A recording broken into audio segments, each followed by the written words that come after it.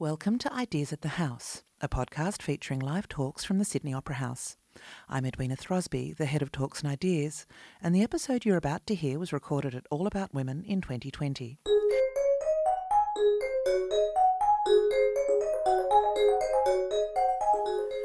Whatever country or culture you belong to, gendered abuse and violence occurs across the world. In Australia, 1 in 4 women has been abused by a male partner. In Pakistan, so-called honour killings, where women are killed by male relatives, continue to be perpetrated. But even though there might be cultural differences, the root causes are still the same. It's about control and intimidation. Australia's Jess Hill and Pakistan's Sanam Maher are both journalists who have written about gendered abuse. In this revealing conversation, they come together in a cross-cultural discussion to think about male entitlement and female vulnerability. The event is hosted by Gina Rushton. I would like to acknowledge that we meet today on the lands of the Gadigal people of the Eora Nation and pay my respects to their elders, past and present, and to say that sovereignty was never ceded and this always was and always will be Aboriginal land. And I'd also like to acknowledge that Aboriginal and Torres Strait Islander women are 32 times more likely to be hospitalised from family violence and 10 times more likely to be killed as a result of a violent assault. Welcome to this session. My name's Gina Rushton. I'm a reporter at BuzzFeed News where I cover issues that affect Australian women, like reproductive rights and gendered violence. But I have the enviable job today of hosting this conversation with 2 incredible women. Sanam Maher is a journalist based in Karachi, Pakistan.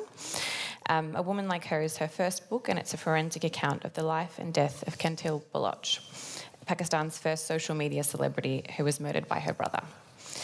For more than a decade, she's covered stories on Pakistan's art and culture, business, religious minorities and women. Her work has appeared in BuzzFeed, The New York Times, Al Jazeera, The Caravan, Roads and Kingdoms.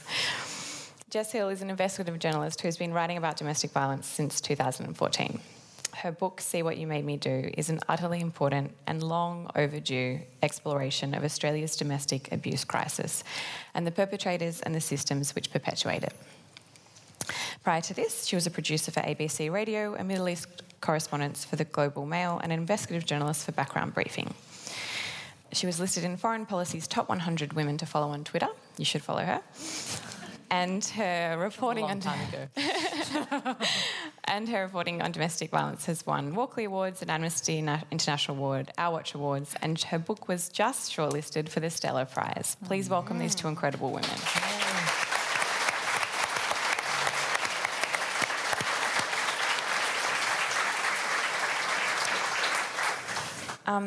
So I'm not going to go through the statistics on this because I think you're all probably really well versed in this. And statistically speaking, some of you may, some of the things we talk about in this conversation might be all too familiar. And on that, I just want to say, if you want to, zone out and stare at the view or go and get a breath of fresh air, that please feel absolutely more than welcome to do that.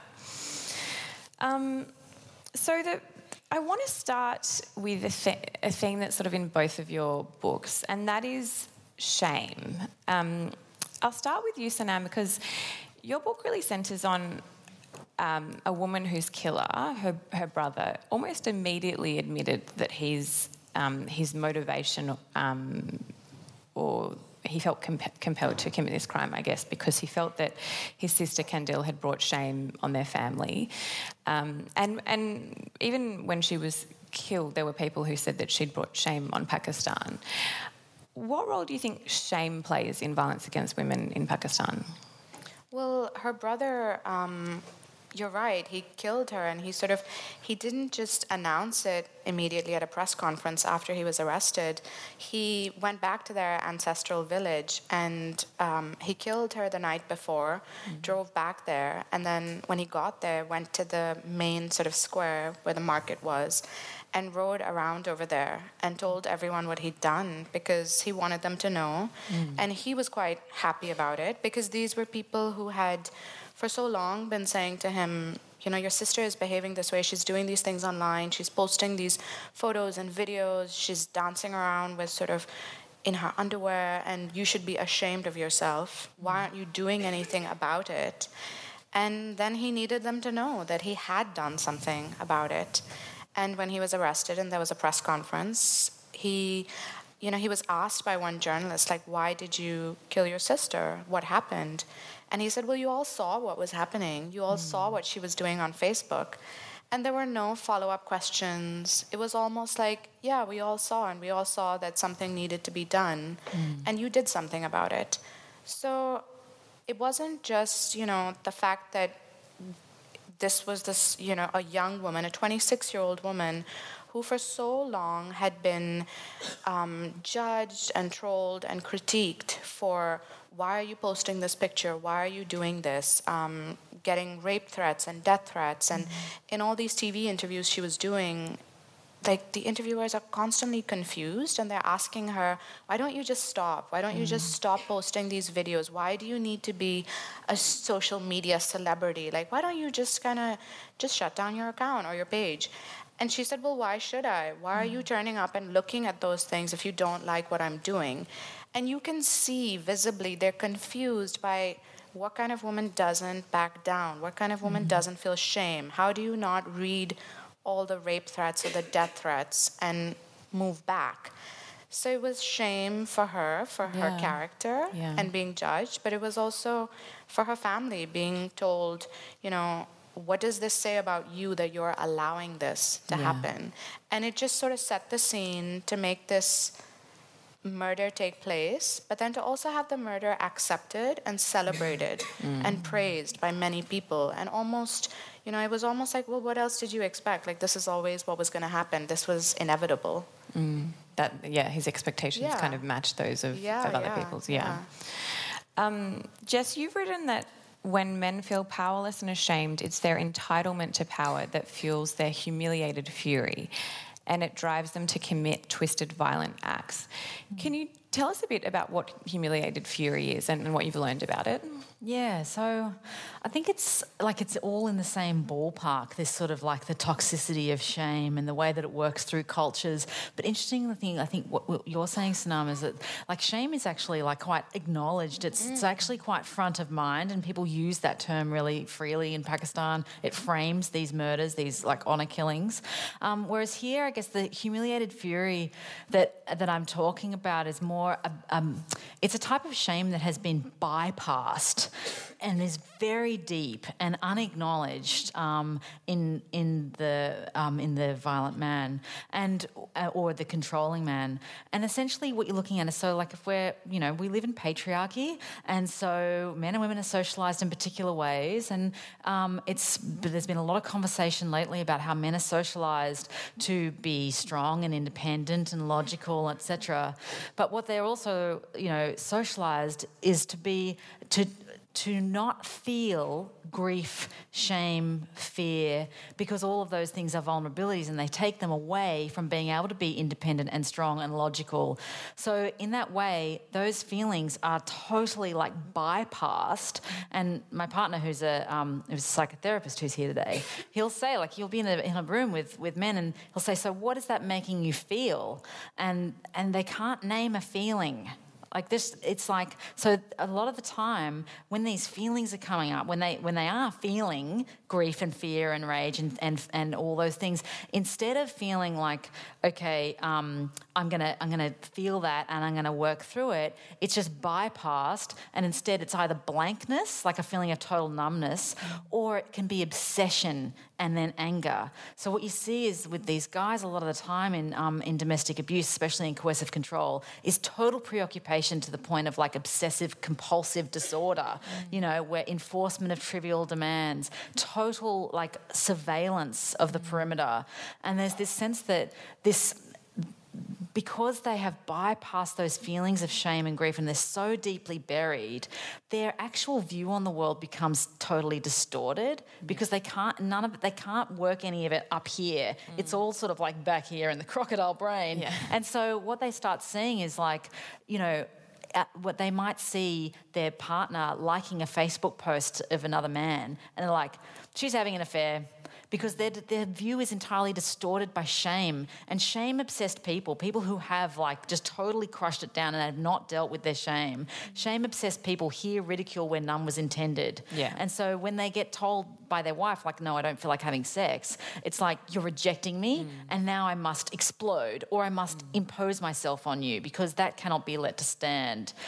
So this humiliated fury idea is this, like, where you have someone who feels like they have been defied and disrespected, but instead of, like, lots of us feel defied and disrespected. I mean, this whole festival is about being defied and disrespected, but it's about when entitlement comes in and says, I should never have to feel defied and disrespected, and in order to stop that happening, I am entitled to use control or violence to stop you doing it. And it's amazing how many, I talk a lot to magistrates particularly, and so many of them come up to me and say, humiliated fury, that's what I've been seeing in my courtroom. And it's really put a term to what I see these guys doing every day. It's a terrifying mix. That entitlement mixed with that lack of complete self-reflection, which is... Exactly, and that feeling that you're in a room with your partner and your kids and all you can see is just your rage and your need, and they are utterly invisible. Yeah. Sanam, you told me that there's a question you're often asked about Kandil's death, and particularly in the UK and even since you've been in Australia, that's kind of frustrating and you feel it's a bit of a red herring with this discussion. Yeah. Can I ask you what the question is and why it frustrates you? So I get asked, because the book is about, a woman who was killed because the things that she was doing supposedly brought shame or dishonor to her family, and then something was done to correct that and to enable that family to reintegrate into their community as no longer shameless, or to say, okay, we did something about it and we're okay now, and sort of order has been restored. So for me, the important question there is, what kind of place enables something like that to happen? How complicit are we when someone is killed in this way and it is so widely accepted? And sort of the response is to say, oh, she had it coming, or we should have seen this coming, or whatever it is. But the question that I get asked a lot, and I've been asked a lot here in Australia as well, is a lot of people will bring religion into it. And so they see this as a Muslim problem, or they see this as, oh, in this Islamic country. And I don't necessarily, to me, my faith is important to me, and when I will answer those kinds of questions, I can always tell when someone's willing to hear me out on that. In a lot of instances, they're not. In a lot of instances, what they don't see or what they can't connect with is that these are problems that exist in so many places. These are problems that we're all dealing with in our own countries, in our own cultures. They may be called different things. I'm calling it an honor killing. Jess may just call it a murder. But they're the same. They revolve around the same anxieties. They're symptoms of the same problems. We may be talking about it in different ways. And so when I get asked about, the last time I was asked about religion, it was really interesting because the woman who was, actually moderating the session, she asked me, well, do you think Kandil was a feminist? And I said, well, yes, of course. And she said, really? But here you have this Muslim woman taking her clothes off for everyone to see. And what kind of feminist does that? And I was just thinking, well, there's two women on this stage right now, and one of them is shaming women, and it's not the Muslim woman. So how is this an Islam problem? Or how is this I feel like when you bring religion into the question, into the conversation, that's where for a lot of people it stops. And in Pakistan, and I think around the world as well, if a Muslim man or a woman does something and suddenly something terrible, and then they turn around and say, well, that's my religious belief, the conversation stops there. No one is actually questioning them further and saying, well, where does it say that? Or what is sort of making you... Because it's just religion that's been weaponized, and it's been sort of misinterpreted to excuse a whole number of problems. And in Pakistan, what tends to happen a lot as well is people will say, why do these women need to come out for these marches? Why do you need to talk about these things? I'll get asked, why do you continue to talk about this woman? Or why are you talking about, this terrible thing that happened to her outside Pakistan, and that's what the world knows about us? There's a lot of, when we're talking about shame, there's also shaming there. But and they'll always say, like, Islam gives all these rights to women. And I'm like, well, that's great, but we don't live in a perfect Muslim society. So those rights can exist in theory, but they're not necessarily playing out.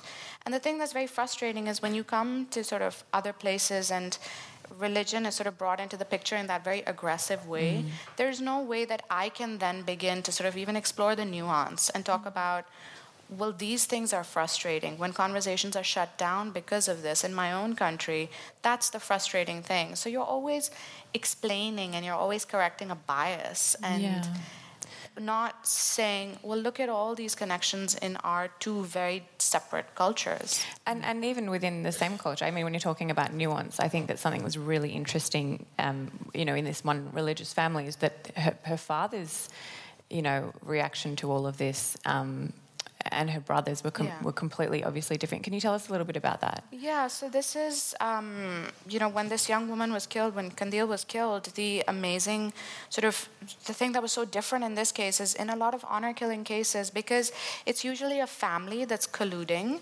and the way that the legislation sort of existed at the time, it enabled a family member to forgive the perpetrator of the crime. So the victim's family can sort of, essentially what would end up happening is they forgive you. You don't even have to spend a day in prison. And I think that's why Qandil's brother was also very quick to admit that he had done this. And in her family, what ended up happening was the family sort of distanced themselves from the brother.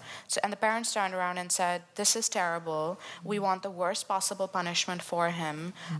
She was so dear to us. She was like better than all of our sons, because they were very close to her, and they did, like, she financially supported them. She took care of them.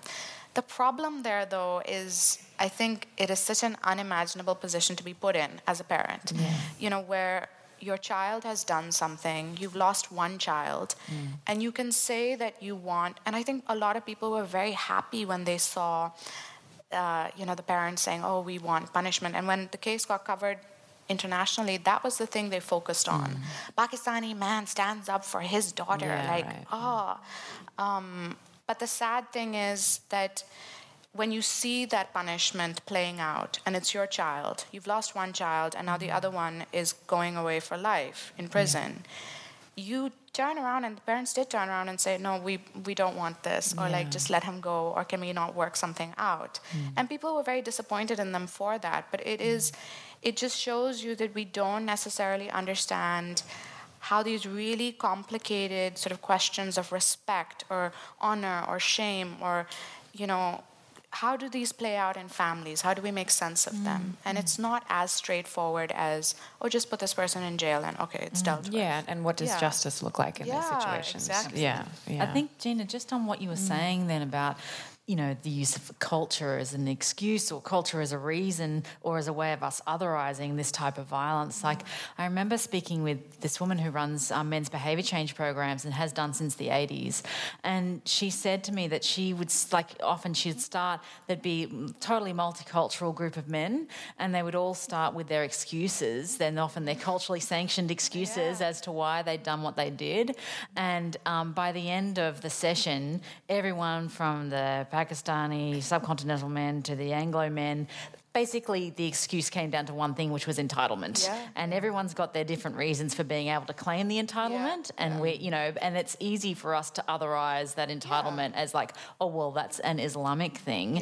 But actually, in the minds of all these men, it all came back to one thing. By the end, they all realised that they were exactly the same. And perhaps this actually answers my next question, because I was going to say... That must be so supportive, like a group of entitled men from so many... Like, what a nice support We can all go out group. and have a drink and talk about how entitled we are. That's wonderful. Great. Sounds like it's the bridging bond. I guess on that, just there are a lot of stereotypes in Australia about who commits violence, and the fact is that... to quote a Queensland police officer, might have driven them to it or exacerbated its frequency or severity. But what are we getting wrong in the assumptions that we make about who is capable of violence? Is it as simple as, they're entitled? No, and I think entitlement is also a very complicated notion because, we do have, and it's easy, like on a panel like this, to simplify things. We were talking about it before. It's sometimes you've got like 30 seconds to sum up something that really should take an hour to explain. And entitlement is not straightforward. So entitlement, yes, we've had like centuries where women were chattel for men and women had no legal rights once they got married. That has a long tail, and we continue to see, the extent of that today. But also, you have trauma-based entitlement, and we've got a lot of men and women who are also abusive in relationships come from a background of trauma. Not all, but a lot. And that trauma-based entitlement I've seen come up a lot, which is like, I never had control when I was a kid, so I'm never going to be put in that position again. I will always be in control. Or I was treated really badly. Fuck you, I'm damaged. Deal.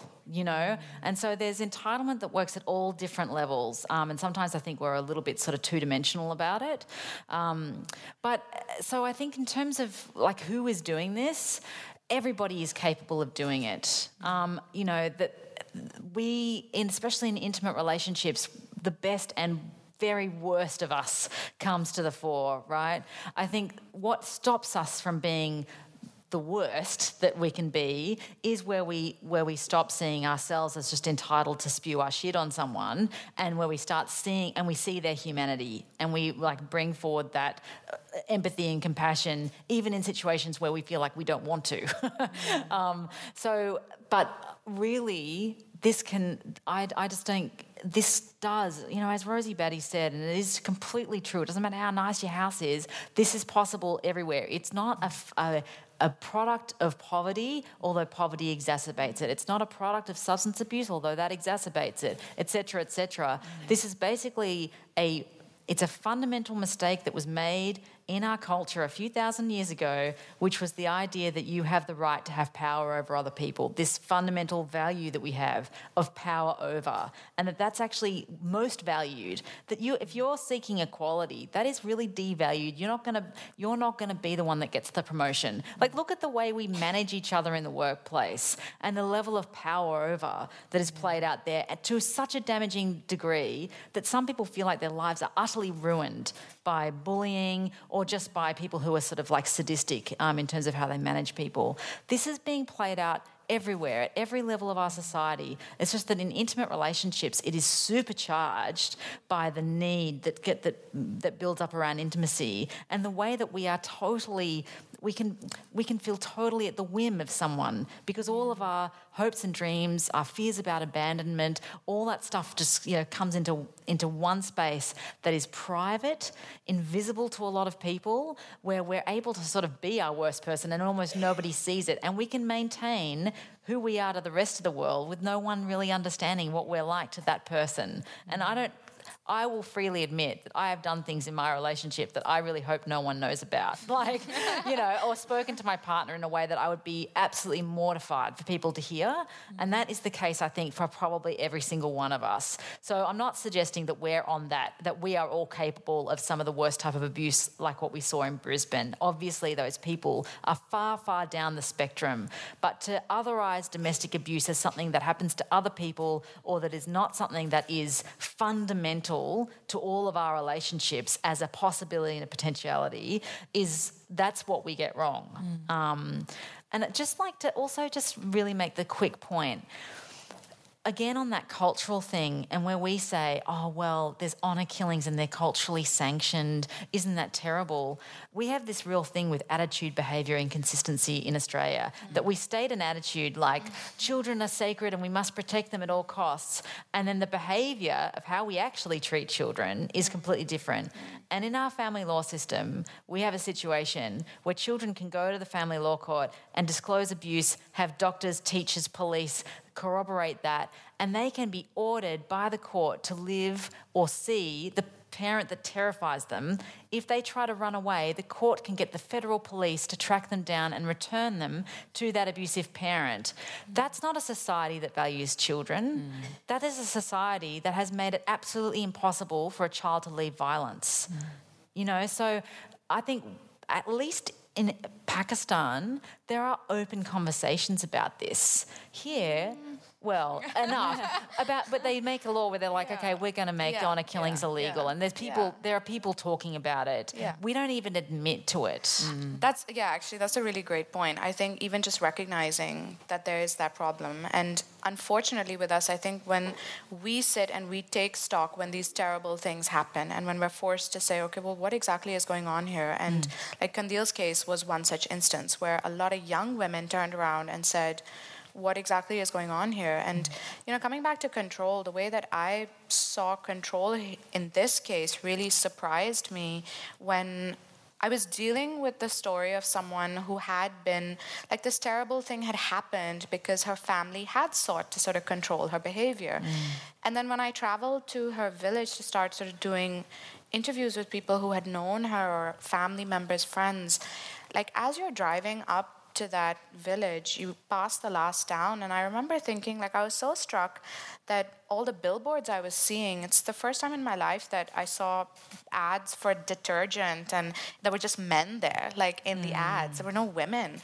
And then when you start looking around you and you start noticing, there's not many women on. I had to go there with 2 men who were from that area. It's the first time in the entire time I've been reporting around the country that I had to be there with people from there that allowed me that access. And one of the guys who was with me, I pointed out the thing about, the billboards, and he said, there's, my village is not too far from here, and over there they don't give the women shoes. And I was like, what does that mean? Like, you don't give them shoes? And for him, it was so obvious. He said, well, think about it. Like, if you walk outside your house and you're not wearing shoes, where are you going to look? You're always going to be looking down. You're not going to look up. You're not going to look around you. You're never going to take in the world around you. You're not going to look at any man around you. And I just thought that's, like, I had never even imagined control playing out in those ways. Tactically also, like, and consciously. And so simple, as simple as you don't have shoes. So the ways that it plays out sometimes as well is, I think we haven't even begun to understand some of those ways. And also, how do you begin to even unpack that? How do you begin to have conversations about that? I might bring us to a hopeful question. When you had some issues when you published your book with stockists, and there were some kind of issues there. Can you tell me about kind of what happened? So my book actually came out in South Asia first, and in Pakistan, unfortunately, fortunately, I guess, we don't have platforms like Amazon or those sort of big retailers. You're really dependent on like a handful, 3 or 4 large booksellers to kind of get your book out there, to do events, to sort of publicize it. And I was, like, in all of these conversations before the book was coming out, like, people were being really sort of, like, shady about it, not really lining stuff up. And then in one meeting, a guy at a bookshop, he turned around and he said, look, I'm just going to be honest with you. If you hadn't put her name in the title and you hadn't put her face on the cover, we would have put your book in the window. We would have publicized it. But we have families coming in here. And I thought, well, that's great. I mean, I should tell my publisher we should have talked to you before deciding the title and the art. But I promise this was a hopeful question. No, it has a happy ending. But it's so, I mean, I ended up, because a lot of people who really, like, especially young women, like, we deeply cared about Qandil and everything that had happened to her. And so they were buying the book and they kept asking me about events. And I just shared on my, I think it was Instagram, that, this is why we're not having events. And a lot of universities were canceling events. I would get interviewed by people and the interview wouldn't run because somewhere along the line, an editor had decided, we don't want to have anything to do with this woman. We're not printing anything about her. It feels great when you do like a 2-hour chat and then nothing. But I shared that. And one woman reached out to me and she said, you know what, like, I'll pay for you to come to my city. She lived in the capital. And she said, I'll pay for you to come to Islamabad and let's just do it at my house. Like, let's open this up and we can share it as widely as you want or keep it as small as you want. But there's a lot of people I know who want to talk about it. And I was like, okay. And so I traveled and I went and she opened her home up to strangers. And strangers who we didn't know how they felt about Qandil. We didn't know how, because I would also get some angry messages sometimes and things like that. And she just opened her home up. And then that started a thing where all these other women reached out. And like, they had nothing to do with me. They had nothing, like, we didn't know each other. But they would be like, I will buy you a ticket. Just come to this place. I'm opening up my home. Let's, have just, and people turning up to just talk about, they didn't want to be talking about it online. They wanted to be there. They wanted to chat about, everything that had happened. And then another really amazing thing started up because, going back to what that guy said to me about having her face on the cover, where a guy actually shared a picture. He'd gone for like a trek up north, and there were these mountains in the background, and he took a picture of the book, and the mountains were there. And he said, I just wanted to have Qandil in this space and to have her out in public, because she'd really been erased. These women had made this beautiful mural of her. The mural was sort of defaced. There was, places were hesitant to run stuff, like publish stuff about her, and there was this need to see her in a public place, to not eventually have her Facebook page removed or shut down or whatever. And so then when this guy shared this picture, that started a new thing where I think we're up to like 17 countries now, where these young Pakistanis have just taken pictures of the book wherever they live. Like even here in Sydney, someone came to the Opera House and took a picture of the book there. That's awesome. Because they were like, we like seeing her name here. We like seeing her face here. And that means so much to us. And I never thought that it would sort of take off in that way. And so that's it incredible. Was a happy story, guys. And on that hopeful note, Jess, what I'm sure that your book was incredibly, it's a really heavy thing to write. What gave you hope when you were writing the book?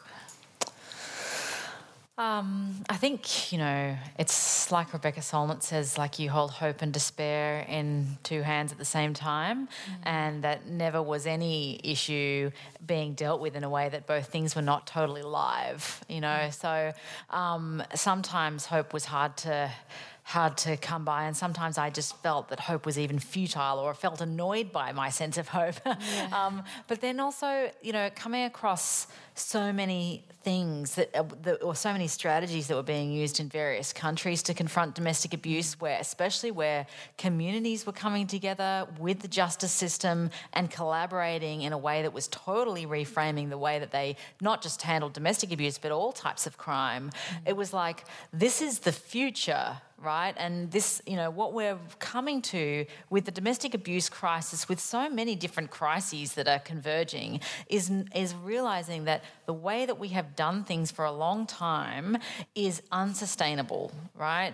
And so the way that we need to do things as an antidote to that is about collaboration, is about community, is about working together, breaking down silos. And I guess what was amazing is that, like, about halfway through writing the book, I'd been sort of hearing, obviously the conversation in Australia is very much about gender inequality is the reason that domestic abuse happens, and that to fix it we need to address gender inequality. And for me, I was just like, it doesn't quite nail it. Gender inequality doesn't explain enough about why are men being socialised like this, or why are they ending up like this. And I started reading about patriarchy, and I'm like, can't say that, because people will think I'm a mad femo, or no man will ever read this book. Like, I don't want to out myself, and so I was sort of really, I didn't know what to do. I felt like I was really stuck. And then about, I think it was, 2016 or was it 2017 when Me Too went viral in October, and suddenly, within the space of a few months, everyone's talking about patriarchy, and there's op-ed columns, people are having dinner parties talking about patriarchy, people in offices talking about patriarchy. So I was like, now I can't not talk about patriarchy. All right, let's go. But what it allowed was that actually we're able to frame the whole societal issue that's not gender inequality is one symptom of patriarchy and the way that patriarchy organises and develops us and changes us and moves us away from what is sustainable and whatever we can say close to natural, or what has become before patriarchy, which is balance, right? It moves us away from balance towards the false idea that autonomy and independence is the best way to live, and that actually having emotional attachments is kind of a weakness, you know? So when I was able to actually write about patriarchy and then start actually investigating is there like an alternative? And not just is there a matriarchy, because that's actually just another form of power over. We're not talking about like finding who was in power. Yeah. Is there an alternative to the society we live in? And the last chapter I wrote was the Indigenous chapter. And finding what the amount of work that went in to emotional attachments and relationships in Indigenous society before we came along and said, what you're doing is so stupid. Here's some civilization for you. You know, the fact of attending to children, bringing them in until they're age 3, the whole thing about like attachment parenting, all that stuff, that was just natural in the culture, right? And one anthropologist who I like to quote, W.E.H. Stanner, he said, you know, the kind of complex set of social relationships that existed in Indigenous culture was a unique achievement that was on par with the achievement of European parliamentary governance. Like that it was such a incredible, like why did they sustain for 65,000 years? Like there's a reason, you know? And what we then brought in was something that was atomized, and we basically colonized that way of thinking to say that what you're doing is wrong, and we tried to smash, you know, 65,000 years of that development. But so that's not a hopeful part. But the hopeful part is that this is actually not natural. That domestic abuse is not just a natural feature of human relationships. It's something that can be avoided through a society that values balance over power over.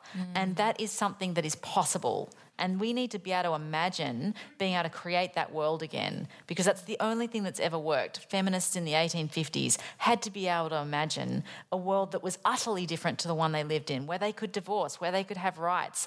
They had no reason to believe that was possible, but they did believe it was possible, and they moved towards it. Part of the reason they moved towards it is because actually Native Americans already had it, and they could see it and they could picture it.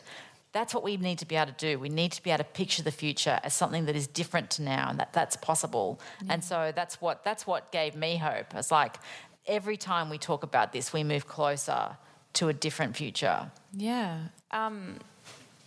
Actually, this is sort of relevant to that idea, that sort of perpetual idea of violence being inevitable. That's something that we just have to live with. One of the main culprits, obviously, of perpetuating that idea is the media and the way we frame these things. We're all journalists who've reported on gendered violence. There's a pretty active conversation right now, especially after Hannah Clark and her 3 children were murdered. There was a Fox Sports headline that read, ex-NRL player Rowan Baxter dies alongside his 3 kids' estranged wife in Brisbane car fire tragedy. The Daily Mail wrote, ex-footy star who died in burning car showered kids with love. Which is not even objectively true. Like there's actually video footage of that not happening. Yeah. So you've landed here in Australia in the midst of all this media coverage, and there was this part of your book that I just could not stop thinking about, where the first journalist who kind of arrives on the scene when Kendall's been murdered, and he gets his tip, he turns up at the house, and there's a photographer there, and it basically tells the photographer to go in, and he takes a photo of her body as it's being forensically examined, and that photo then goes viral. I'm wondering, I guess how you both feel about how journalists are going in 2020. How can we do better? Because we obviously can. I think so. In my case, just with the journalist who did take the picture of the body, I really understood what was going on over there, why he had that sort of instinct to do that. I'm in a place where, with regional language papers, it is really routine to see pictures of women's bodies. Something terrible has happened and that picture will be there.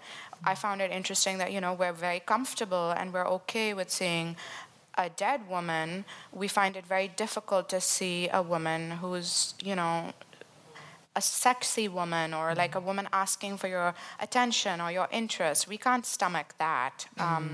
And, in the case of this reporter, I understood because I was in a place that I felt deeply uncomfortable being in, where this terrible thing has happened and you're there in that home, in that place where this woman has been killed. You're asking these questions. And what does tend to happen is you are, at least for me, this was the case. This was the first murder that I'd covered. It was the first sort of crime of this nature. And I was very relieved that I had that access, that I was able to be there, that I was able to talk to these people who were telling me terrible things. But you're so glad to get that because you know it's all going to add to the work. Right. And so you're in that space where you're not thinking, oh my God, I wish I wasn't here. You're thinking, thank God I'm here. Like, I got it and I'm here and I will be able to understand this. In the case of this reporter, he's dealing with a situation where his producers are calling him nonstop, and there's 5 people behind him that are ready and willing to take that picture, and it's his job on the line. And as long as we have headlines like that and we have people clicking on those stories, because I'm sure a lot of people did, as long as you have that, and you're in a situation where you're just thinking, I'm so glad I'm the first on the scene. I'm so glad that body is right in front of me. You're relieved, right? And it's only later when I spoke to him, and I wasn't angry with him. I didn't judge him for it at all, because this young man, he's like a 24-year-old. Yeah. It's his first sort of job, and he thought about it after. And I know what that feels like. Like, even with the book, I get to come here. I get to sit in these amazing spaces, but I'm doing it because something terrible has happened. So I think a lot of the onus is also on the audience. Stop reading those stories. Stop clicking on those things. It's a money-making business. Eventually they'll move back. But yeah. I've got plenty more questions, but I think not clicking on Daily Mail stories is a great place to end. So we can open it up to questions from the audience. There will be people coming around with microphones. Yeah. So if you want to put your hand up, we all reserve the right, as Tony Jones does, to take something as a comment and not a question, but we really prefer questions. So, yeah, perfect. Yeah. Hi, my name's Sam. Thank you both so much for sharing. That was amazing to hear. We spoke a bit about, you spoke, not me. In my mind I was speaking about it.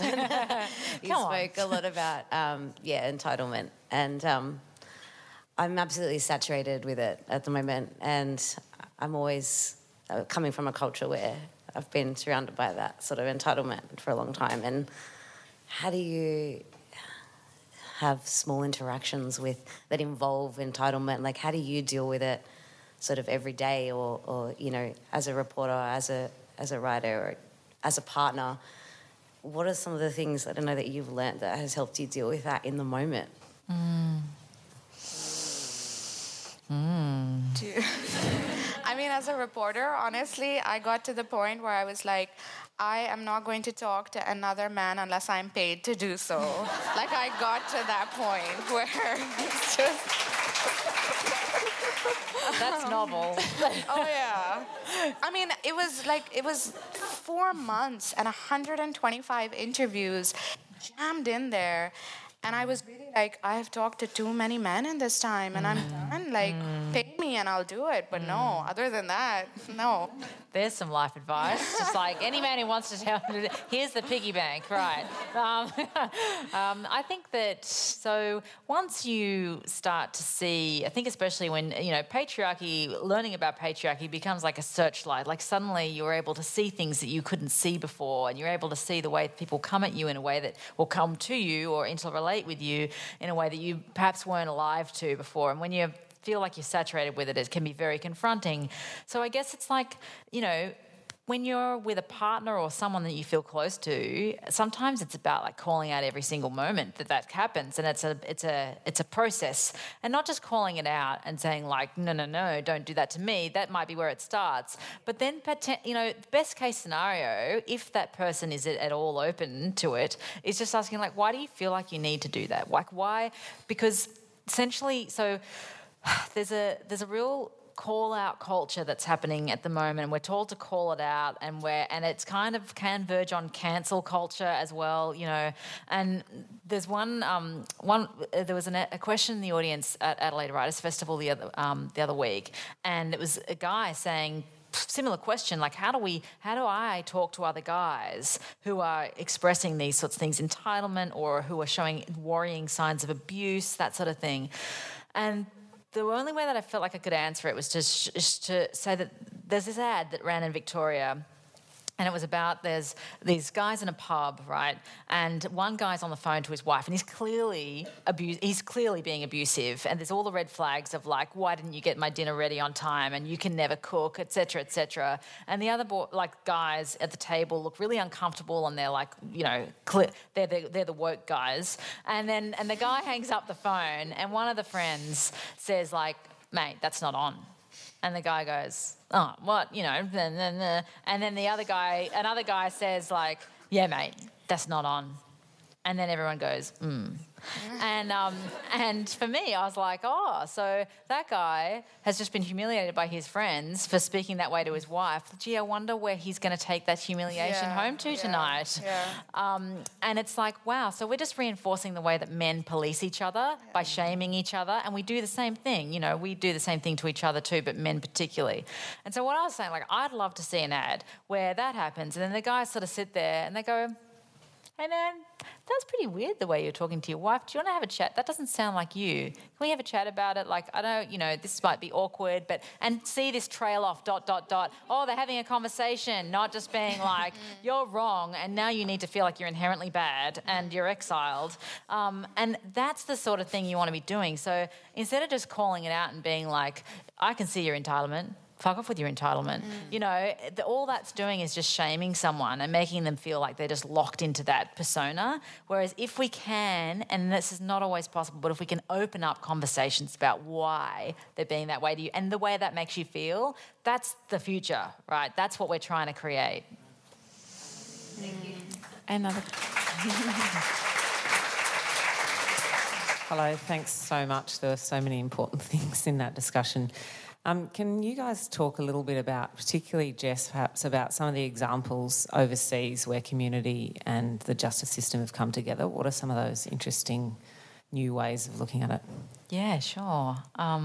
So there's one particular place in High Point, North Carolina, which is using a strategy of focused deterrence, which is essentially, to put it in a real nutshell, it's essentially community and the sector, various sectors, domestic abuse sector, alcohol and drugs sector, mental illness sector, getting together with the justice system and basically creating this system of visibility and accountability, but also of help.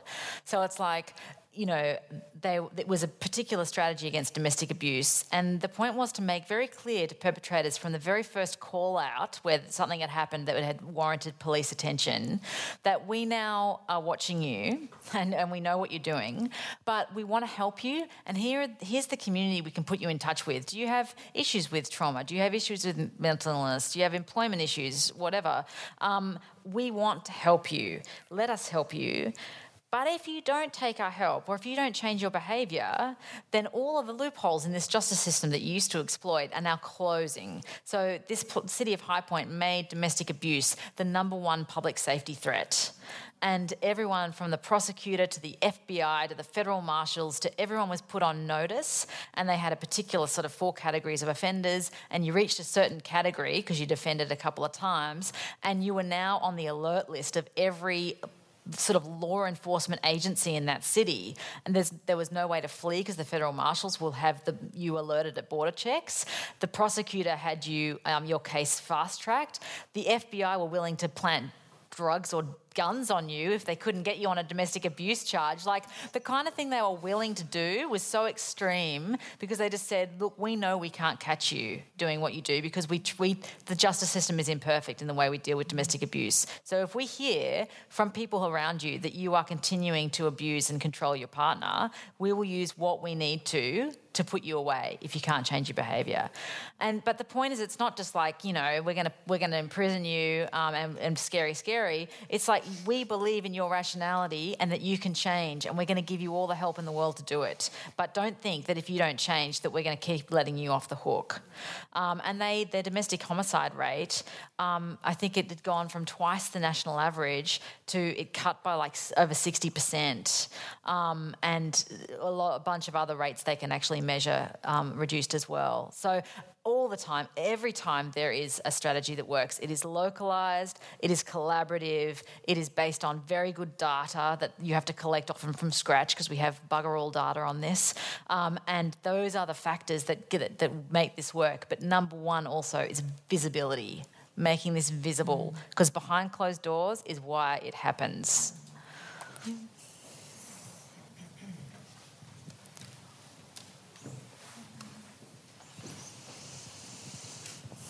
Hi, I'm from Pakistan as well. My question was, I mean, you and I obviously have a lot of privilege, one which makes me sit over here, you which makes you sit over there, write a book. You know, in my case, it was my brother and my father who really pushed me to be here.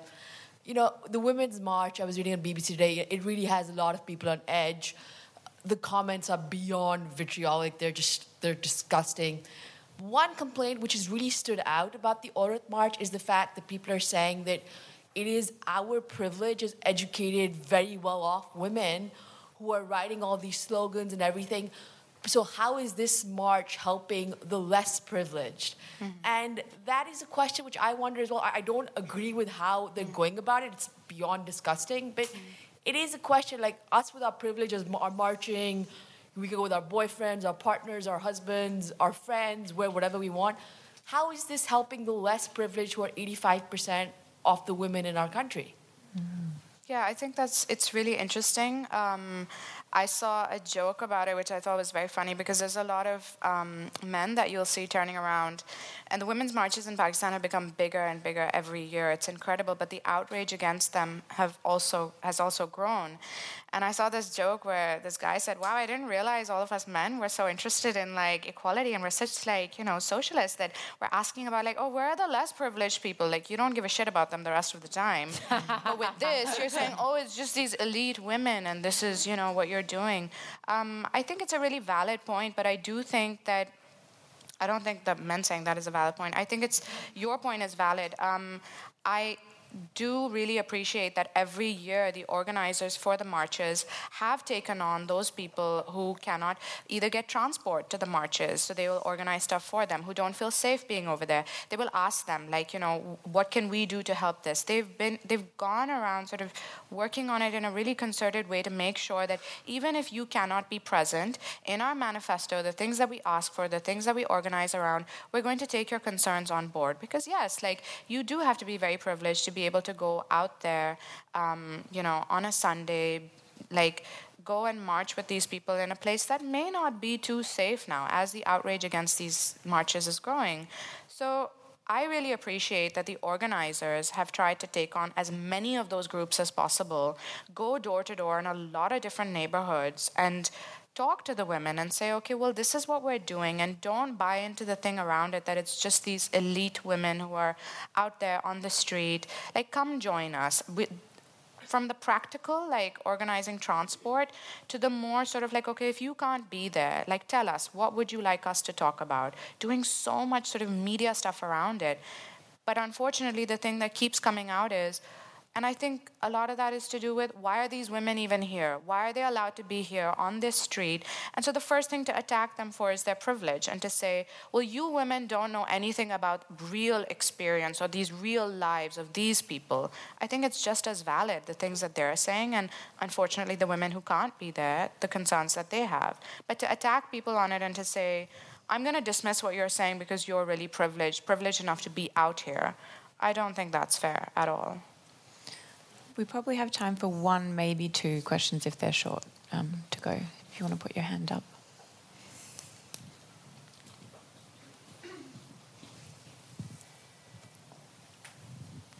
Hi. So on the question before about how they did it in High Point in the States, how do you think we can go about overcoming these domestic violence issues when we have such a problem within our police force of domestic violence? Can you see any strategies about that? Because obviously power over is very much an issue with the police. 100%. Look, like in my absolute perfect world, we would have a network of police stations for women like they do in South America. And what is, I think that, you've got 80 to 85% of sworn officers are men in the Australian police force. And there are men that do phenomenal work on domestic abuse and that do above and beyond, give their mobile numbers out to victims, really amazing men. And I don't mean to sort of say that those men are not doing good work, but it's more that the actual total culture of policing is such that they have to be the exceptions. And what in Argentina, for example, but all through South America and India even, and in Africa, but in South America where there'd been fascist dictatorships, they realised that the police kind of impregnated women and then kidnapped their babies, and that's probably not going to be the people that these women want to call now when they're in trouble. So they realised that policing for interpersonal violence had to be completely different, and so they started this whole system of women's police stations. And what it is they are primarily staffed by women, but not entirely. They focus entirely on family violence. They don't, and fundamentally, and this is so important, they don't actually report to the Minister for Police. They have a reporting line that isn't entirely different. So they are not concerned with any other policing activity. They don't, in the police stations, there aren't any cells. It's just a house. It's often brightly painted, or it might be a shop front. They have everything that a woman might need. They have childcare. They have financial counsellors, legal help, psychologists, and they have police. And when women go there, they tell their story, and it could be just that they're starting to feel a bit uncomfortable and that something is wrong in their relationship. But so when they go there, they can say to the police, look, all I want you to do really is just to go around and talk to him, or I want you to go and get him out of the house, or I want you to arrest him because this is what he's done, and the police will respond in kind. And what they found is that because you're not having to go to this really forbidding... I went for a working with children check the other day, and I'm walking in there going, Jesus, this is scary, walking into a big police station, grey, forbidding, they're behind glass. You go into this women's police station, you're greeted at the door, your children are taken care of, you just tell them what's going on, and because of that, because there's no onus on you to go to court and do all the things that police say you've got to do to be a good victim, women are going earlier, and they're going, and that means that they're reporting earlier, which means either they are leaving their relationships earlier or that they're able to seek help earlier. And the domestic homicide rate where these women's police stations are present has it reduced 17% overall, but it reduced by 50% for 18 to 26-year-olds or something, because for younger women, instead of getting stuck and having children and doing everything that then leads on to this position of imprisonment, is they're able to get help. So I would love to, that's why wouldn't we try something like that? And Larissa Waters is now backing that call as well. We're in a parlous situation where people are not reporting, where you have 20% of victims who've experienced violence alive right now have reported to police. So the police response to this is actually not working, no matter how they try to do bit by bit reforms. So why not just do something radical that is proven? I'm really glad you asked that, because that was one of the questions I didn't get to ask. We've got time for one more question, a quick-ish one, if possible. I'm talking about the link between the patriarchy and domestic violence. In Iceland, where there is a much greater move to equality, do we see less domestic violence? No. No, and it's called the Nordic paradox. In fact, across the Nordic countries, you actually see, in terms of incidents of physical interpersonal violence, a few percentage points higher than Australia. So it's about 30%. And what an Icelandic feminist actually has put that down to is it's the anxiety that has been built, that men are feeling around losing that position, is generating a kind of backlash. And that backlash is not just happening in Nordic countries, it's happening all over the world. How did we get Trump? How did we get all these really blatantly misogynistic patriarchal leaders who are in the ascendancy? This is part of backlash we've seen happen over and over and over throughout the 20th century. So I think the thing is when you achieve better statistics in the gender inequality, list, as the Nordic countries have, they're right at the top. It doesn't necessarily mean that you have fundamentally changed culture. So more women on boards, all that sort of stuff. You get the right numbers, but have you actually fundamentally changed socialisation? Have you changed what the society values? Does the society still value power over? Does society still value control, etc.? And that sort of stuff often is not dealt with when those sort of gender reforms are undergone in those countries. So they're certainly on the right track, but yeah, I think that the idea that you get that in a generation is probably, just not going to happen. We know she's impressive, but she's just finished the panel with 3 seconds to go. That was actually incredible. Thank you so much to both of you. That was an incredible conversation. Thank you so much for being here today. Thanks for listening. And please rate and review Ideas at the House in your favourite podcast app. You can also listen to more Sydney Opera House podcasts at sydneyoperahouse.com/podcasts.